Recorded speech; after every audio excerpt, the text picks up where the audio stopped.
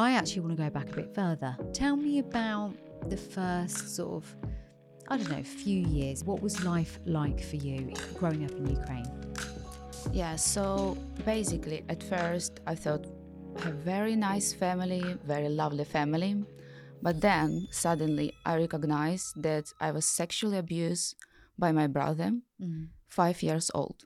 I was abused him physically and emotionally until 27 years old. So you were actually very young, but your father was, I guess he didn't know about what that was happening Exactly. with your brother, but your father was teaching you about boundaries and you were able to use that with your brother to stop. I don't want you to do that. My father later, he became an alcoholic.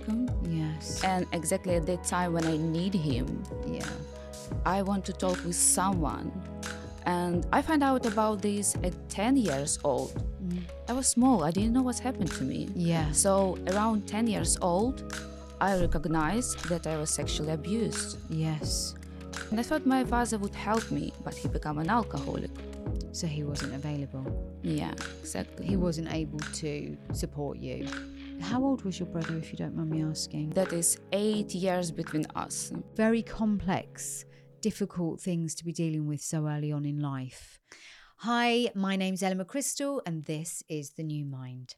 Today's guest is Nataliia Sokol. Now, Nataliia is from the Ukraine. She's been in the UK for about a year and a half. And as you would imagine, along with that is a big story about how Natalia's life has changed. But there's also other parts of Natalia's story that go back to childhood that really are very important to hear. She's going to share lots of things today that might be relevant to your own story. And even if it's not exactly the same, I know you're going to be inspired. And I know that Natalia's got so much to bring to the table in terms of her wisdom through her experiences, which have been extremely difficult. And I think she's amazing. She's also very, very beautiful, which we just said about before we started to record, that can be a blessing and a curse, because depending on the person that you're talking to or that you're communicating with will depend on the experience you have. But there's so much to dig into today. So less of me and welcome, Nataliia. Thank you for being here. Thank you for having me today. Well, I did ask you to come on because I had some communication with you through Instagram. We know some of the same people, and talking about Jax Feely actually in particular, and some other people that we both know. And I know you've got this real story, and I follow what you do, and obviously I mentioned your beauty there because you are striking to look at, so it's hard not to notice you. But also you are so kind and so lovely. I know that you read my book, and I think one of the first conversations we had was just this. You were just so beautiful with your feedback and so kind, and it made me feel so lovely that I thought, here's a person that I want to talk to, and I wanted to share you because your story is, well, heartbreaking, but fascinating as well, just because of how you've managed to survive. And I think it's really important for people to hear. Now, I know that when I asked you to come on, one of the first things you said was, I've got such a strong accent being from Ukraine. And I just wanted to reference that because it's not a problem. We will work our way through it. So there may be times when you don't know what word to use or what I mean. And we will just work it out as we go along. Thank you. But you speak beautifully, so I don't think you need to worry about it. But it does show that you've only been here for a year and a half. As I said, you came here because of the Ukraine war. Yeah. But I actually want to go back a bit further. I would like to go back to your childhood. It's where I start with everybody. So if that's okay. Yeah. Tell me about the first sort of, few years, maybe from birth, teenage years. What was life like for you growing up in Ukraine? Yeah, so basically at first I thought I have very nice family, very lovely family. But then suddenly I recognized that I was sexually abused by my brother, 5 years old. Wow. Yeah. That's really tough. Then I was abused him physically and emotionally until 27 years old. Was that your brother as well, or was that other people in the family? No, it was him. It was him. So from 5 years old, he was sexually abusing you, and varying forms of abuse continued until you were 27.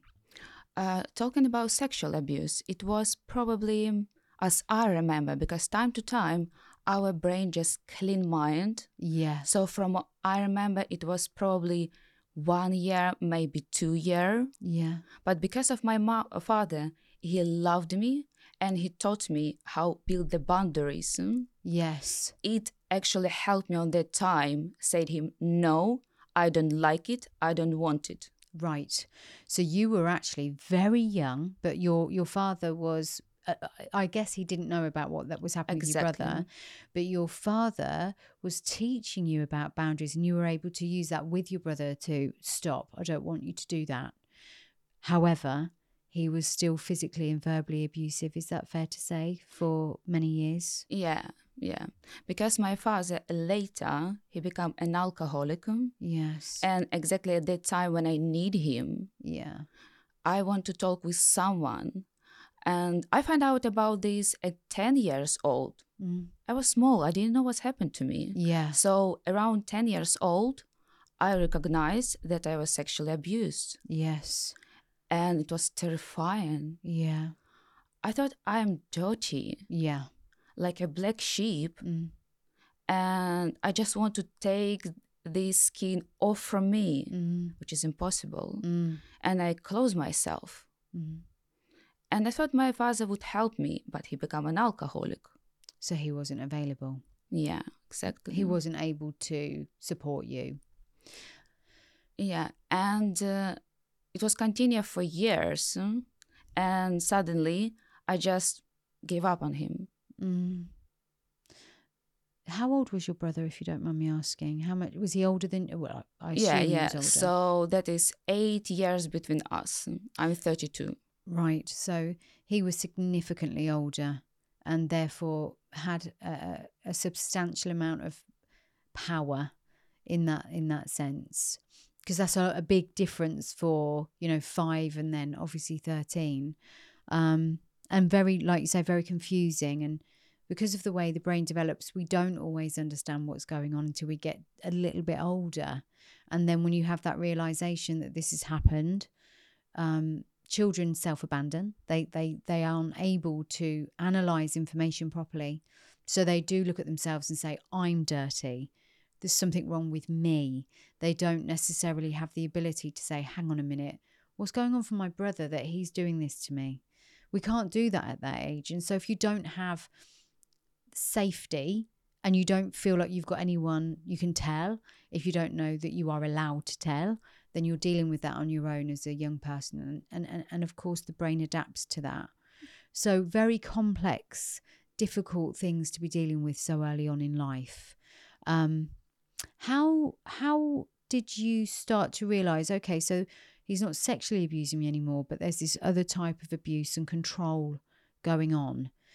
At what point did you sort of realise that was also really bad, with your brother? Because sometimes emotional abuse, coercive control, they're not as easy to understand as abuse, especially going back a few years. We didn't know so much about those things then.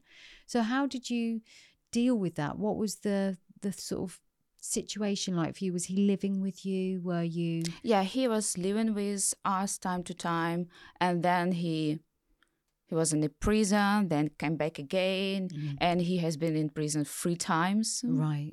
And every time when he came back, he wanted money for drugs, for alcohol.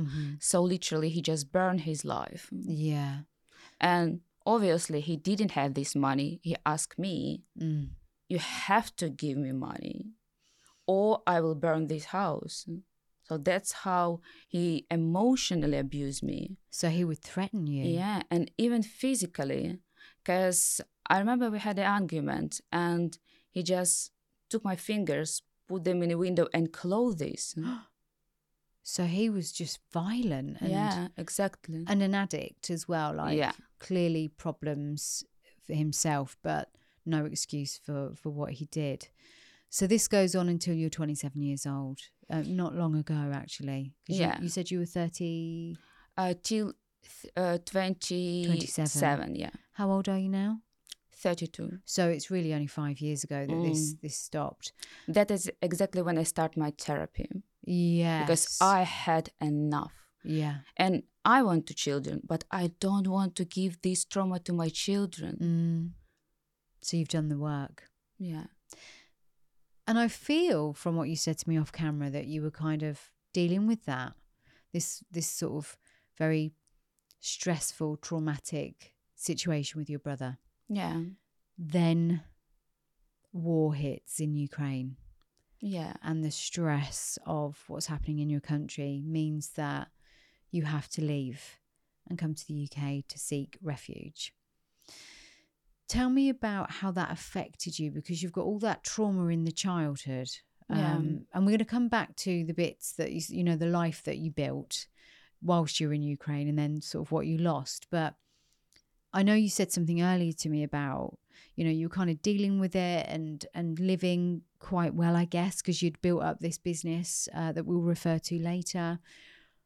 But you come to the UK and it's like you regress because of all the stress that's happening, having to move here. Yeah. Tell me about, before we go back, tell me about what it must have been like for you to come here from your country. You had to find a sponsor to move in. Tell me about how that worked for you at the time. Yeah, so basically I came here by a sponsorship program. They call it Home for Ukraine. Yes. Government provided me a sponsor and I live with him. Mm-hmm. I came here with my mom and my cat, Mm-hmm. and everything seems to be nice. We were friendly, we support each other, we have fun, so everything nice. And my sponsor, he is a single man, 54 years old on that time. Mm-hmm. Obviously, he found out me interesting, like, oh, this attractive woman, she's close to me. And unfortunately, my sponsor, he is an alcoholic and he has mental problem. There are a lot on his plate. So I don't judge him. That is his brain. He tries and survive, but probably on the wrong way. Yeah. And he gave me an interested. I reject this. And then later, he probably, again, when he was drunk, he just kicked me out from home twice. Right. So I having choice, I had to move and find another apartment. So how long were you living there? Did you say 4 months? I think, so at first, I came in England, I spent 3 months at sponsor house. Yeah. Then, with mom. Then I came back in Ukraine. I spent there 2 months because I thought, okay, maybe I can change something. Maybe I can rebuild my business. Yeah. Because that's my home. Yeah. I don't want to leave it. They're all what I had. Yeah. And my mom, she stayed as sponsor at that time. But during that 2 months, I recognized nothing. Yeah. I have nothing anymore. Life never would be the same. Never, ever. So I just lie in a bed without electricity, air alerts every time. And I think, right, I have no choice. Got to go back. Of course, I have choice, but I choose myself. Yeah. I came back in England and I'm trying to rebuild my life. So just to recap, you come here. This guy that you live with, he gives you a home. Unfortunately, he's an alcoholic. He's got mental health issues. When he's drinking, he can't cope with having you near him because, you know, he might have found you attractive and it was all a bit too much. So he kicks you out. You go back to the Ukraine where nothing's the same, where war is happening.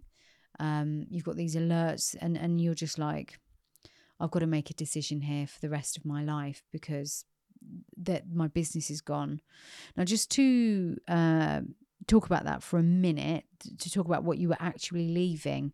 You were a photographer. Yeah. You were a model, and you were even a TV presenter. You were an influencer.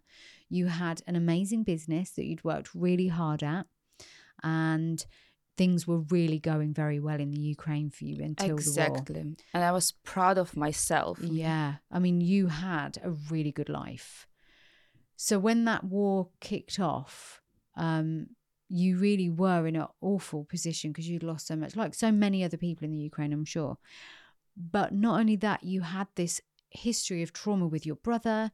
Your father was an alcoholic and wasn't there really to support you. You would, despite that trauma with your brother and how complex that was, you had really built this brilliant life, and then it was gone, just gone. And you have to do it all by yourself all over again and come back to the UK. I mean, what an awful, awful situation, because to be abused by a family member is, as I know, I'm very open about my own story, intrafamilial sexual abuse is a difficult one to overcome, because that's your family. That's where you should feel safe. Yeah, person who you love, used to love. Yeah, and you do love them. And despite the fact that that's your brother, or in my case, my father, you still have a part of them that you love. And there's a real conflict with that. So for you to set up a business and to, really strive and thrive, and then for it to be taken away. I mean, it's like, I've got no idea of what it's like to live in war. But when COVID hit, I thought I was going to lose my business, this place here that you're sitting in, and the clinic. And I had a real fear of just losing everything I'd worked so hard for. So although I will never know what you've been through there, I know what it's like to face the thought of losing everything, and it's awful. So to actually lose it all, come to a country where you're limited in your language and have to start on your own, where you've got no friends, no community, nothing. I mean, how does someone go through all of that and survive? That's why I said earlier I wanted to come back to that little bit, so we had, context to how much you'd actually lost. No family here anymore, because your mum actually decided to go to Russia. She's actually Russian, isn't she? So by the time you decided to come back to the UK, you had your cat, and that was it. And again, I've got to say, with all of that you've been through already, no family, trauma from the past, you're triggered because, the stress of having to move here is bringing back old traumas from the past. You've got your cat, but you had to find somewhere to live. Tell me about how difficult that was for you, just coming back to the UK after that whole situation, being kicked out, and then go back to the Ukraine. What was it like having to make that? So basically, I came back in England, and then my sponsor kicked me out twice. Oh, I see. So you actually came, he didn't kick you out until after you come back. Thank you for correcting me on that. Yeah. So you actually thought you had somewhere to come back to, but then he kicked you out. Yeah. Got you. So you've made the decision to be here. He then kicks you out. Sorry, that was my bad. What do you do next? So I find an apartment immediately. I was desperate. Yeah. I don't think like I was, this apartment or this apartment, I don't like this car. No. If someone may say, you can live here, I'm like, yes. Yeah. Yes. So anything. Because everyone said me no. Everyone reject me. I don't have history. I don't have credit history. I don't have education history. No review. Who I am? Refugee. Wow. So how did you find somewhere? Because you had no money either, I'd imagine. I saved some money, but there wasn't a lot. So that's why I can't find like a proper apartment. Yes. All what I can have is just room. Small room. Single room. Which I obviously find at the time. Yeah. And then, because you had your business and you come here and you are a photographer, and you're obviously wanting to do that. That's what you do, and modeling and so on. How do you then, make ends meet? So make your money, make your living. What happened then? Yeah. So I tried different sites, apply there. Who need photographer? Who need a model? Who need, I don't know, actress at least.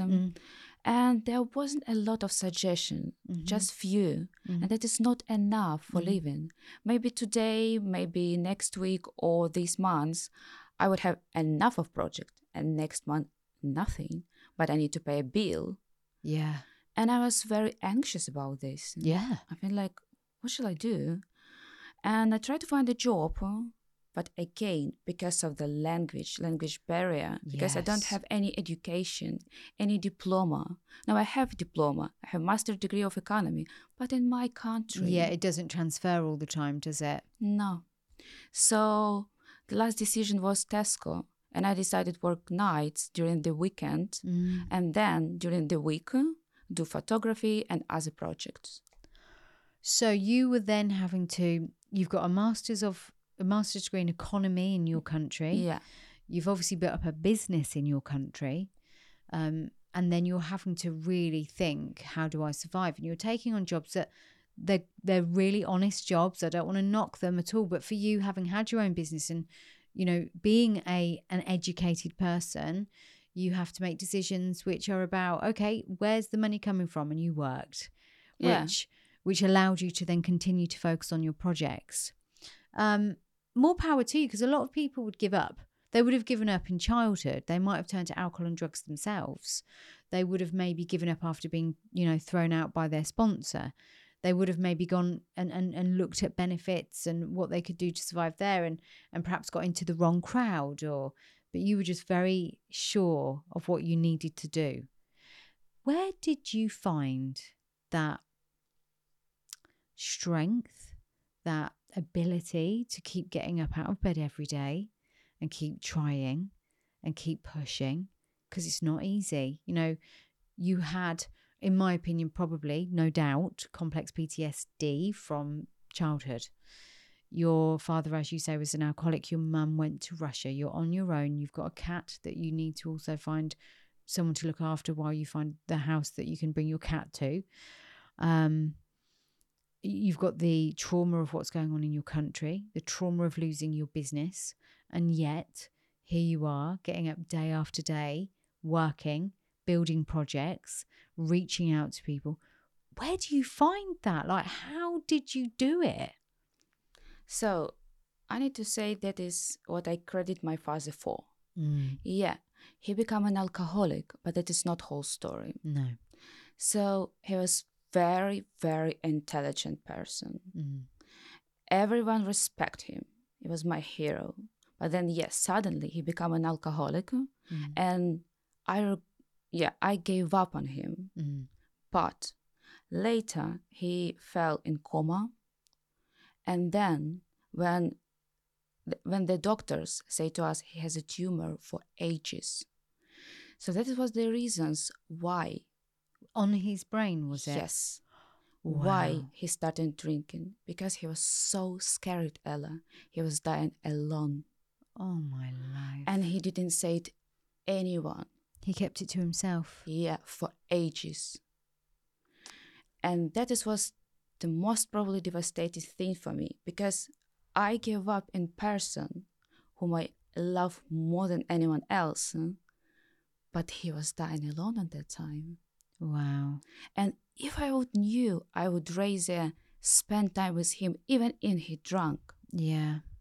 But that was his last days.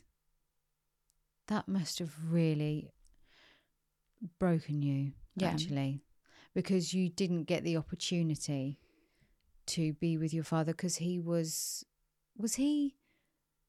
I know when people are dying, they're scared for people to see them as weak. They don't want to be vulnerable with their children. They want to be remembered a certain way. And so they kind of shut off and push people away. Is that what you feel your father did? Yeah, I think so. But in the past, when I was a child, I thought, why he choose an alcohol? Yeah. Not his family. So I was offended. Yeah. Because you couldn't make sense of it at Yeah. the time. And then when I found out about this, I felt guilty that I left him alone. Yeah. So you had to carry that. Did he survive that, or is he still with us, or did he pass away? I think I understood his choice, Yeah. but it's still painful for me. Of course. Because I can't change anything anymore. Yeah. And I still love him. Did he die, or is he still No, here? he passed away. So when did he pass away? 11 years ago. 11 years ago. Okay. So, I mean, before the war and everything else, but still you would have been 21 at the Yeah. time. So you were very young when you lost your father. Very young. And that must have just been tragic. But you'd spent a long time thinking, he's choosing alcohol over me. You know, I'm so upset and, maybe even angry at times. I was so angry, Ella. Yes. And that is actually, at some point, it was devastate me, destroy me. And at some point, it's helped me survive. So what I'm trying to say, I was angry at him. Obviously, I was angry at myself, Yeah. but I turned it and I was angry to him. Like, you lied to me. You didn't say me. You made a wrong decision. And it's definitely helped me for some period of time survive. And when I spoke with my friends, I spoke about him in a present time, like he's still alive. And at first time, they just ignore it. And then afterwards, my friends asked me, like, I have a question for you. Do you make it on purpose or you just forget? I say no. I made it on purpose because he didn't die. He just left me alone. Yeah. So that's how angry I was. Yes. And then already later, during my therapy, we understood that I angry to myself, that I gave up on him during his alcoholism. However, I'm going to say here, you gave up on him at a time where you were very young. You didn't understand why he was turning to drink. He didn't tell you that. You didn't know. All you knew is that your dad, who was your hero, wasn't there for you anymore. So the anger that you felt at the time and the decisions that you made at the time were at a time before your prefrontal cortex is even fully developed, which is that front part of the brain. Yeah. But also, you were making those decisions based on what you know. You now know about the brain tumour. You knew after he died about, but that wasn't something that you had at that moment in time. Yeah. So you could only ever feel the way you felt based on what you knew. And obviously, as we get older and we become more educated about alcoholism, addiction, we understand it more. But at that age, many people don't understand, especially when it's your own parents.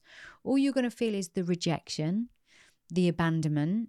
And let's not forget, for you, there was already abuse and, a terrible situation with your brother happening that you were having to navigate and heal from.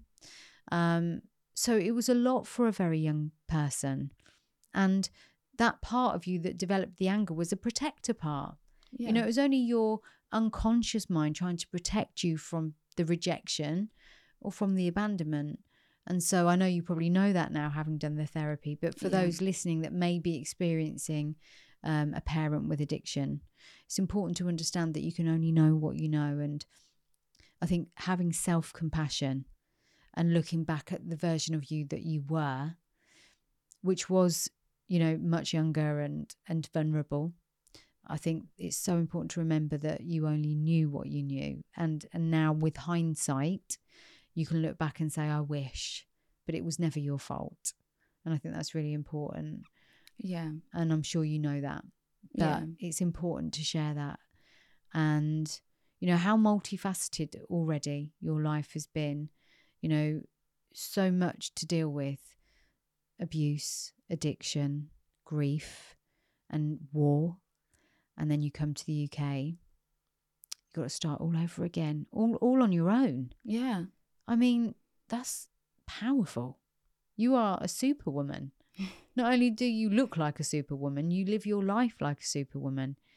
So working at Tesco's, paying the bills. But how do you start to make friends? You've got nobody here. Like, how did you start to build your community? So at first, I joined to Farley Hospice volunteer company.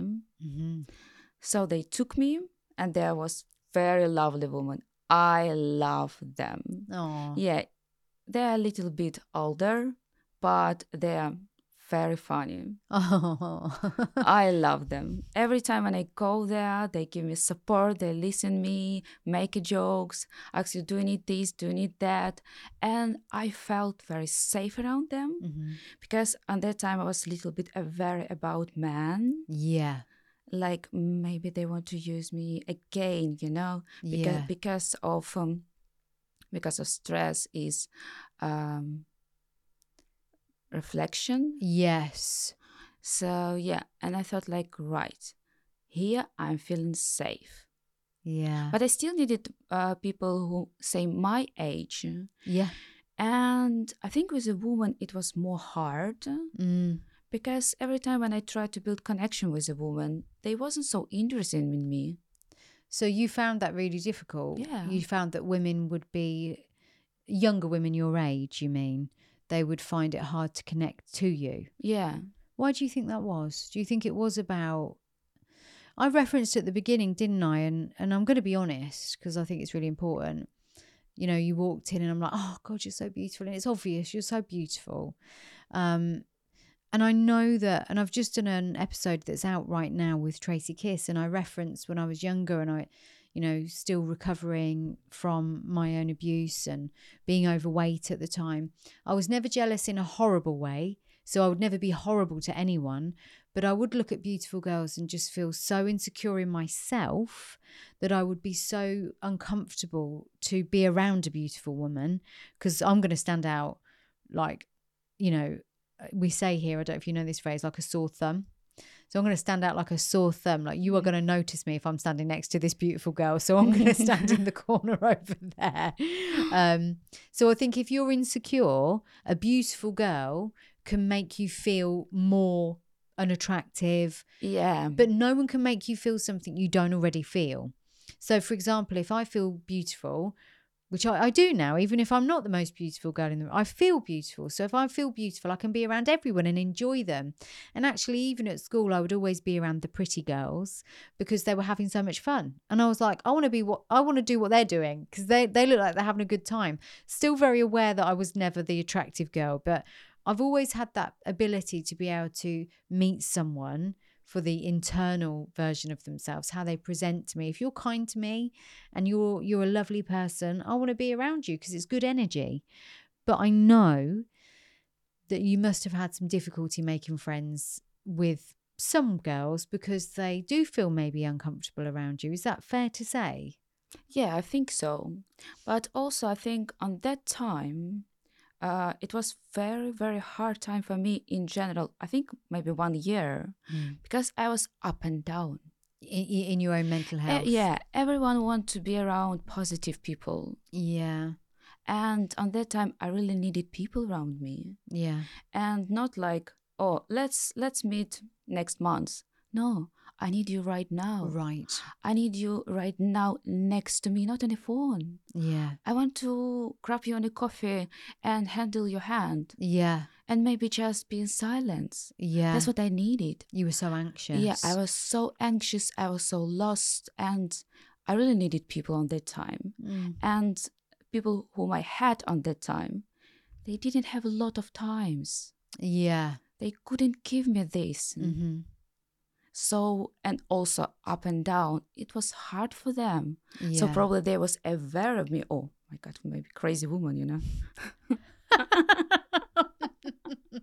And I felt crazy woman. Like, well, you would have been. I mean, let's face it, what you were going through would make anyone be up and down. But actually, when you've got no friends, like if you're up and down and you're around friends you've known for years, you've got your safety net. But when you haven't got anyone and you must be going through so much in that first year, I mean, let's face it, it's still only been a year and a half since you've left Ukraine. I can only imagine it must have just been such a horrible, horrible, difficult, challenging, scary time. And how did you then find your relationships with men? Because like you said, you referenced there starting to work for the hospice as a volunteer. yeah. You had some sort of like, oh, I don't know if I can trust men. What, after with your sponsor, he sort of got attached to you in the wrong way and having been sexually abused as a child and not knowing how to maybe make friends with men. How did you find your people that you could trust? I know you had some older people there, but did you start to make friends with younger men, younger women of your own age? Yeah, of course. But I think if we would talk about men, I was more push them. Push them away. Yeah, push them unconsciously. Yeah. So I thought my behavior is fine. I'm lovely, I'm charming, which I am. Yes, you are. But but unconsciously I pushed them away Yeah. and they felt rejected every time. And I was wondering why they are rejected. I'm normal because I didn't recognize this. Yeah. Yeah. I used to believe I healed as much as is possible, but because of the stress, Yes. it brought me back Yeah. to my childish behavior. Yeah. And I started to project this childish behavior. Yeah. Like push and pull. Push and pull. You want them, but then you're too close. Yeah, and I was scared. Like, what if? What if? Yeah. And what were you scared of? That they would hurt you? I think so. Were you still scared of rejection at the time as well, do you think? No, I don't think I scared of rejection. I think I scared more to hurt people. Because I know that I can do this. Tell me about that then. What makes you think that you can be the one that hurts them? What kind of things have happened? So this was recently during my therapy, because I still do this. I spoke with my therapist and I had one dream in a night, just with one. But every time when he said to me, if this dream is very, very colorful for you, just write it down. Yeah. And we will speak about this. So I had a very colorful dream and wrote it down, spoke with my therapist. And then we find out I have a dark side. Yeah, we all do. We all do. The shadow. Yeah. So, yeah, I try to control this. Oh. But it still exists, you know? Of course. So I know that, for example, you hurt me, so I will hurt you back. Yes. That's normal, natural way. Yeah. But I don't want to follow this way. Yeah. If you hurt me, you have your own reasons for this. Definitely. That's your shadow hurting me. Yeah. You have your background, and maybe even worse than mine. Yeah. And if I would hurt you, I would project my background. Yeah. But I don't want to do this. So that's why you were pushing them. Then my dark side would control me. No, I don't want this. Well, I mean, the fact that you were in therapy is phenomenal, because a lot of people never, I mean, as you know, I'm a psychotherapist and I love my job, and I love the fact that people come forward and they're willing to be vulnerable and look at the dark side and look at the shadow. And for those that don't know about the shadow, I'll just reference Carl Jung's work, who, you know, Carl Jung's phenomenal, and most of you will have heard of him that are listening. But he talks about the personal shadow and the collective shadow, and how we are. And actually, interesting, you've got your personal shadow there, that is your trauma, your abandonment, you know, attachment issues as a result of that. But collective shadows are about religion, war, what's happening in our community, society. So you're going to have lots of kind of dark spots there to deal with. And so you're saying to me, if you hurt me, I'm going to hurt you back. And I know that about myself now. So I've got to push you away because I have to work on me. Okay, well, I mean, that in itself, high emotional intelligence to understand, I need to just keep you at arm's length. I don't want to go down that road. Yeah, and I like how you say, for example, if you have a lot of spots, for example, even the war. Yeah. I don't know if I can speak about politics. Yes, you can say what you like. But I don't understand. No, I understand these people, but I don't want to follow this way. What I'm trying to say, so because of the war, and they destroyed a lot of territory in my country, almost third part of our country. And if we measure this, it's like a whole United Kingdom. Wow, it's a lot. That's a lot. How many people died? Yeah. I even can't find the right word for this, because it's terrifying. It's horrific. Yeah. And so because of this, our people, they started hate them. Yeah. And they wish death to them, Yes. like pay the same ticket, Yes. and even to children, Yeah. And I have seen these deaths Mm. because I have been there. I have seen this war Yeah. and this terrifying. But I can't say I wish you dead as well No. because you made this with my country. Yeah. I can't say this. It's such a horrible thing to have to go through. Just the thought of what's happening to your country, and then, people feeling hatred towards another country as a result of that. But there's deaths on both sides. And, like you say, you can't wish for that. You don't want that to be the dark spot within you, because you're the Yeah. only one that carries that. It's like the Chinese proverb about anger. When they talk about, when you're angry, it's the poison that you carry. Nobody else suffers from your anger. And it's about understanding, compassion, not only compassion for yourself, but compassion for the world. I always think that it's easier said than done, of course. You can't just be compassionate straight away if there's personal loss and grief, and, you would have experienced that. But it's always working towards that, isn't it? I think trying to find the understanding so that you can release yourself from the anger. And it appears that you've done that throughout your entire life. It appears that although at first you were angry with your dad, when you understood, obviously you let that go. You might still be angry with your brother, I'd assume, that there's still some things there. But I also know from the conversations we've had that you've probably tried to understand your brother. Is that fair? Yeah, and we spoke with my therapist about my brother, and I think I let it go because he said, "What would you say to him if you met him?" We never actually spoke with him about what's happened. Yeah. That I still remember about this. Yeah. And what I would like to say him, look, I remember everything what you have done with me, Yeah. and I'm not sorry you, but I feel sorry for you. Yes. Because he's probably the most unhappy person in the world. Yeah. And I know about this. It's so true, isn't it, that that's something that he will continue to carry whilst you continue to heal, grow, build a new community, a new life, and be as successful as you were before, undoubtedly, because you've got a drive within you, which is just, like I said, superwoman. He will have to carry what he's done for the rest of his life. It feels like he's trying to escape it through addiction already. And it's really sad. And I'm an advocate for understanding people that sexually abuse, because we don't change, we don't rehabilitate if we don't understand the drivers behind the people that sexually abuse children, or people that are less powerful than themselves, or even physically, emotionally, coercively control.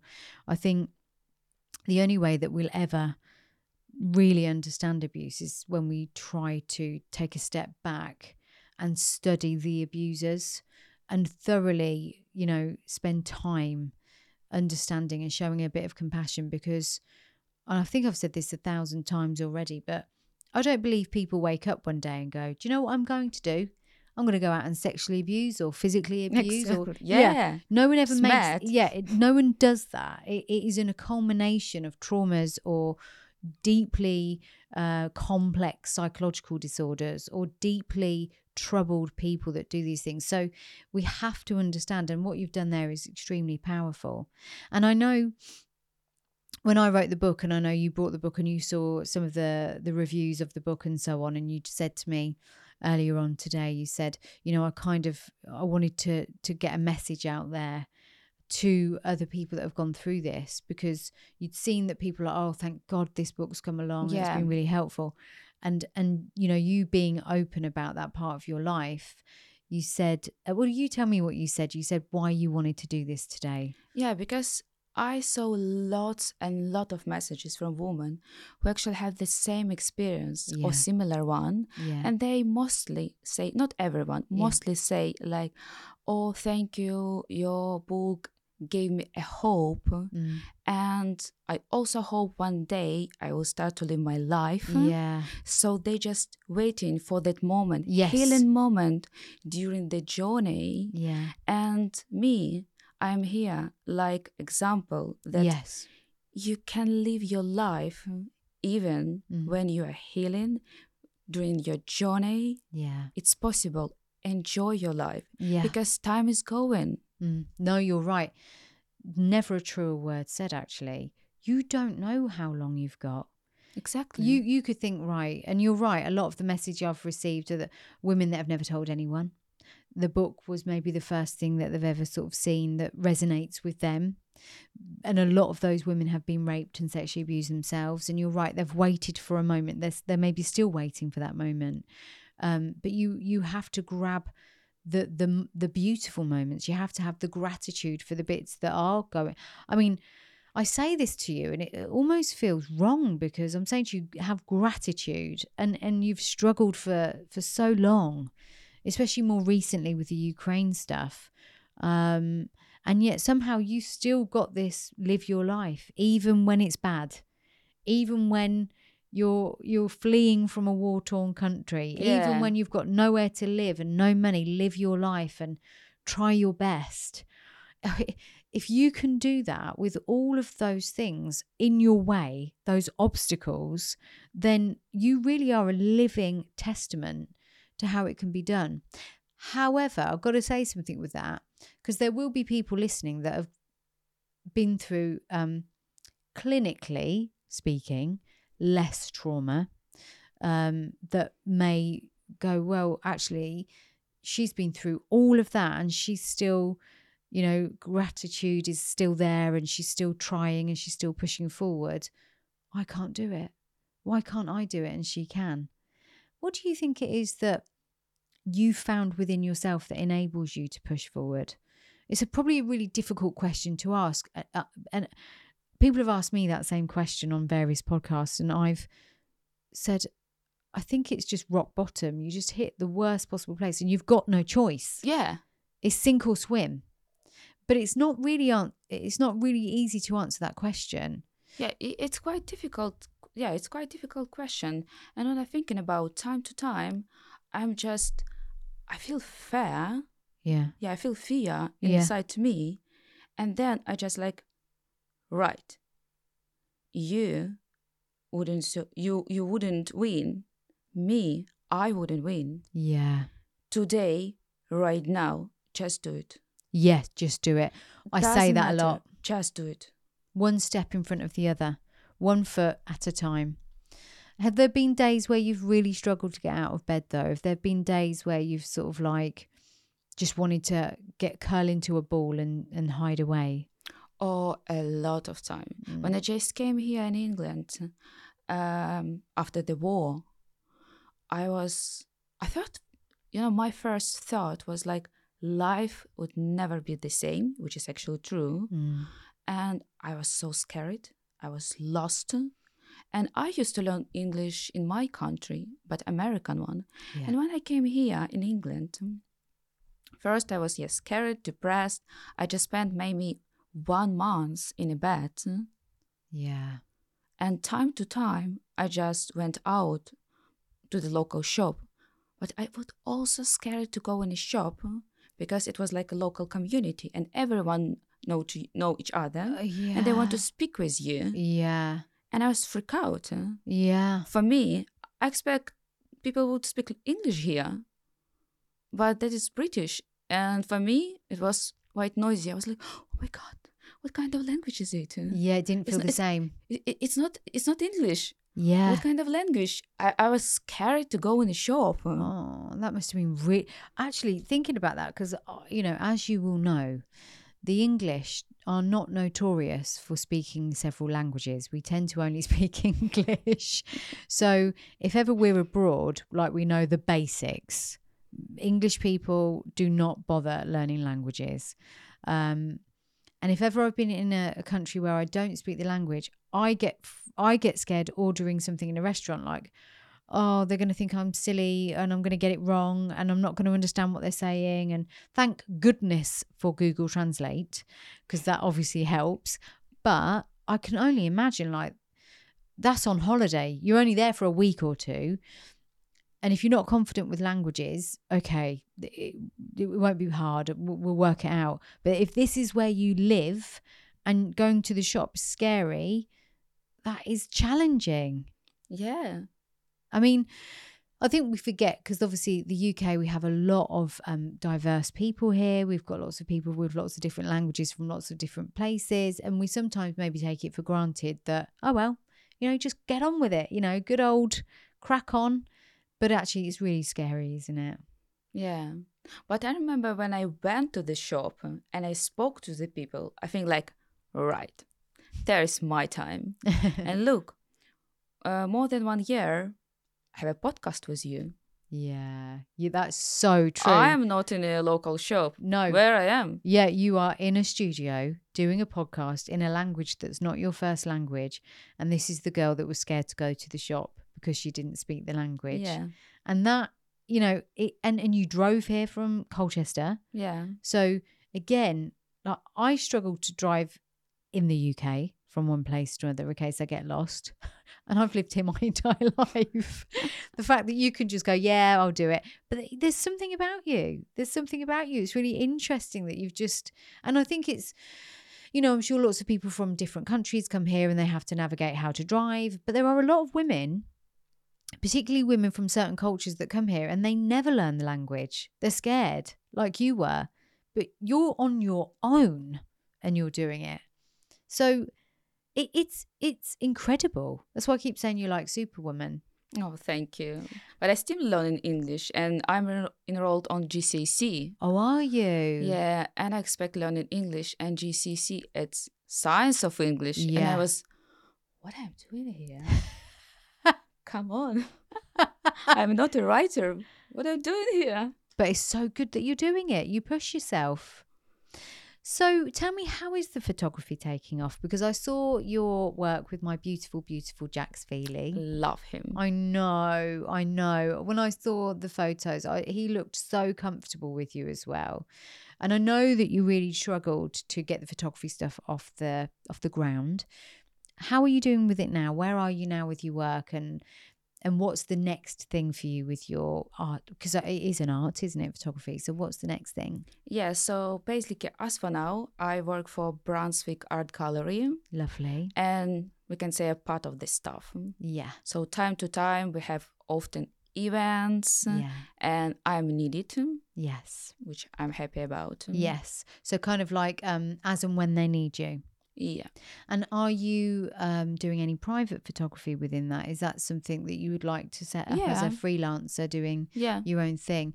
And how would that look for you? How would you make that happen? Is that based on people contacting you, or do you have to put yourself out there? How do you do that in this modern day world now? So they have like an app site.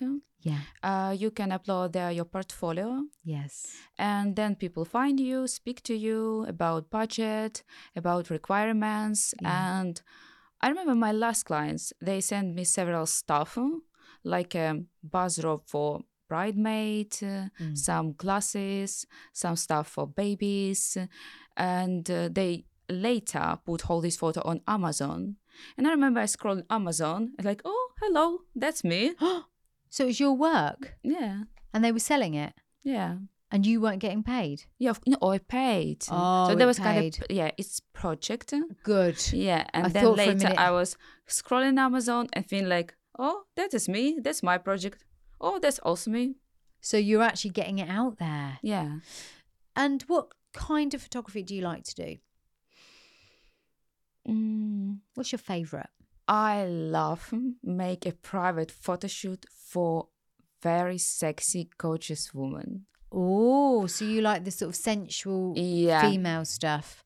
I love people in general, Yeah. but I love beautiful women. Yeah. That's really nice. So what kind of stuff? Do you mean like the boudoir stuff where it's sort of a bit dark and light? And... Everything. I like play around. And time to time, from what I learned, that also happened with me in Ukraine in the past. So I used to work with a woman who very insecure. So they want photo shoot. For confidence. Yeah. Love But it. that was their first photo shoot. And they was very shy. They don't know what to do. That's what I love. And you Yeah. say, oh, wow, you have very nice, beautiful hair. And she, oh, seriously. And that is natural shoot. Yes. And then you speak with her, she opened more. And in the end, from very shy girl, we have hot, confident woman. Oh. Will decide like, oh, this is good. Yeah. Female empowerment.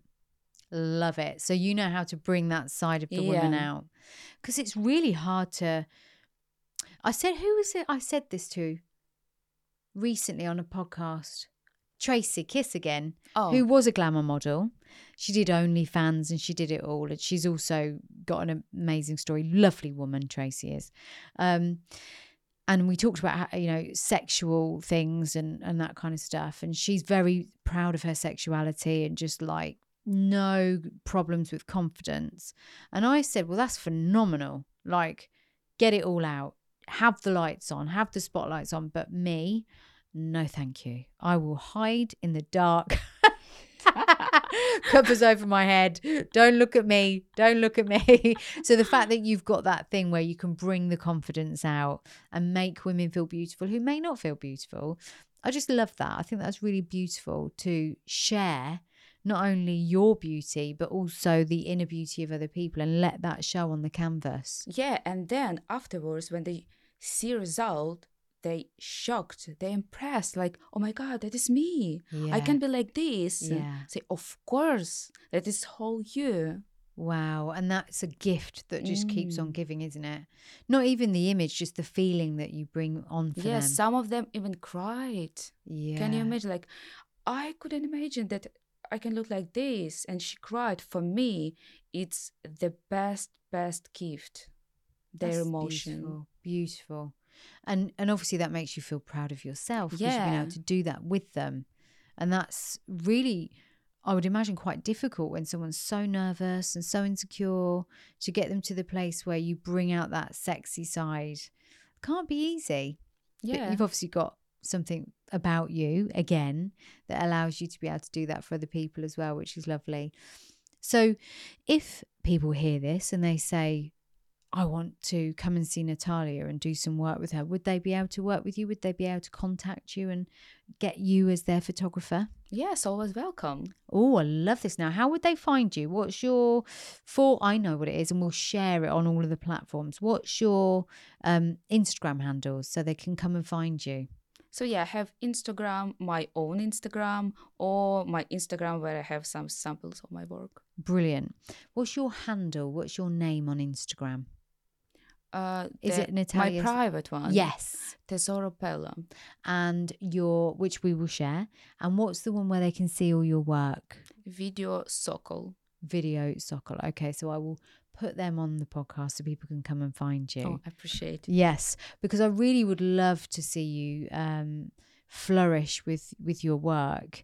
And I know you're working for other people, but I think women that are listening to this that want to invest in a photo shoot for themselves, it would be lovely for them to be able to spend that time with you. And do you have studio spaces or do you travel around? I travel around, but I know one people, he's also photographer. Yeah. And we time to time work together. Great. And also I have makeup artist diploma. So you do their makeup for them as well? Yeah.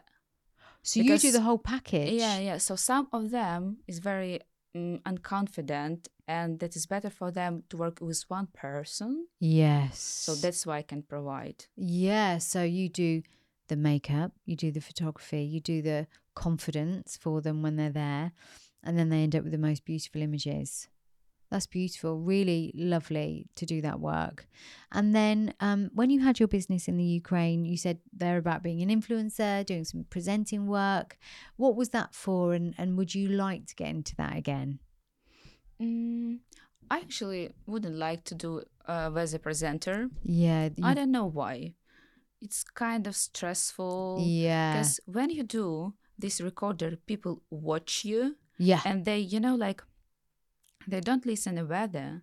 They just watch your body, Yeah. how it looks like, and it's just something what I don't like. Yeah. You don't want that anymore. Mm-mm. You'd rather be behind the camera now. Yeah.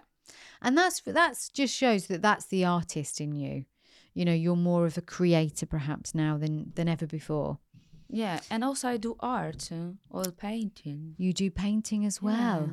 So you've got a really creative. I mean, actually that's quite interesting because you know, you talked about your master's and your degree in economy, Yeah. which is numbers and finances and all sort of very logical, practical stuff. But you've also got a really creative mind as well.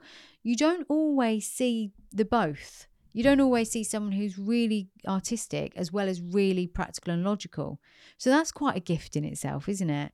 That you've got both sides of your brain fully engaged, like left and right, doing all of that stuff. And you've got this real resilience to survive. It's like a very interesting mind for me.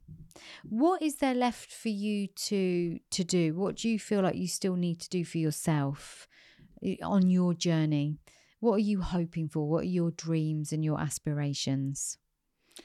I think I still build a healthy relationship with myself Yeah. because time to time I can feel like maybe I don't love myself enough. Mm. Then how I can love other people more? Yeah. So you're still on that journey to discover self. Yeah, I think so. Well, if you would ask people around me, they wouldn't have said like, no, Yeah. she's all right. She's the most Yeah. lovely person. But somewhere deep inside, I think Yes. that is something where I struggle with. Yes. It's almost like, I think for you, there's always that little part of you that's going to be fearful of judgment, rejection, and also of your own inner child with that kind of wanting to get you back kind of thing, wanting to Yeah. attack you back if you attack me. And I think it does stay with us. One of the things that I always say to people is no one's ever fully healed. Like that is a myth. Yeah. You know, to try and aim for perfection is always going to leave you feeling like a failure. So it's about accepting that that part of you is there and owning it, being authentic about it and saying, yeah, there's still some work to do.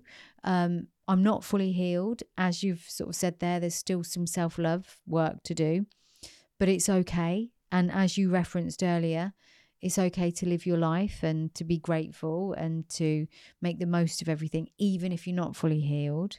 But it's also good to be on that journey still and recognize that you owe it to yourself Yeah. to be your own best friend. Yeah, exactly. And I can say I'm a happy person because I am enjoy life. Yeah, time to time is still down. Yeah. Time to time feel like, oh, I want to stay in bed. But then like, oh, it's for so long. I need to do something. Maybe I will Yeah. go to the gym. Yeah. Well, because you do. You look after your body, don't you? You're a real gym bunny. Yeah, I love this. Yeah, I've noticed, and I think it shows because you're in amazing shape. But you've got a really good healthy balance in your lifestyle, haven't you? You've got the creative stuff. You've got, you know, you look after your body. You're obviously beautiful, but you're intelligent. You've built this community through your volunteering. Tell me the name of the hospice that you help again. Farley Hospice. Farley Hospice. And what do they actually do there? What's the volunteering work? Is it people that are struggling with cancer? Or? Yes, exactly. Right, okay. So how does it looks like? They collect the stuff. Some people donate different stuff. It could be wherever. Yeah. Then we sort it, Mm-hmm. sell it, and this money we give to people who has a cancer. Oh, that's lovely. It is. And that was something you wanted to do to make friends and to do something good for your life. And Yeah, exactly. And you know, I don't want just exist in this world. I want to be needed. I want to be helpful. yeah, and so you went and offered your services to a really good cause. Yeah. And that was that was during a time when you had to work at Tesco's, and you know, again, there's nothing wrong with that, but it was different. It was different for you to do that type of work, and you were volunteering, and you were still doing all the photography. So you kind of just you came here and you really made that decision to make it work, and you have. And I know you've only been here a year and a half, and there's still so much to do. and there's so far that you can go with this. But I hope that people listening understand that no matter what you're going through, there's always a part of you that can come forward. I always say this, you could have 5 or 6 parts subconsciously showing up at once. The inner critic, the anger, the anxiety, the love, the gratitude, they could all exist together. And sometimes you've just got to bring the love and the gratitude forward. You know the other parts are there, but they're in the background. Yeah. You know, listen to the love, listen to the gratitude, listen to hope. And you have done that, and you're here today because of it. And I just want to say thank you for coming. I know you had a long journey to get here. I think it's a couple of hours, isn't it, Colchester? Almost 3. Almost 3 hours on a Saturday in the cold and the dark. You've come all this way to be on this podcast. And I really want to say thank you for that. It's worth it. Oh, and believe me, it will be worth it for the listeners as well. You know, you're going to give a lot of inspiration. And I think people will definitely take that away.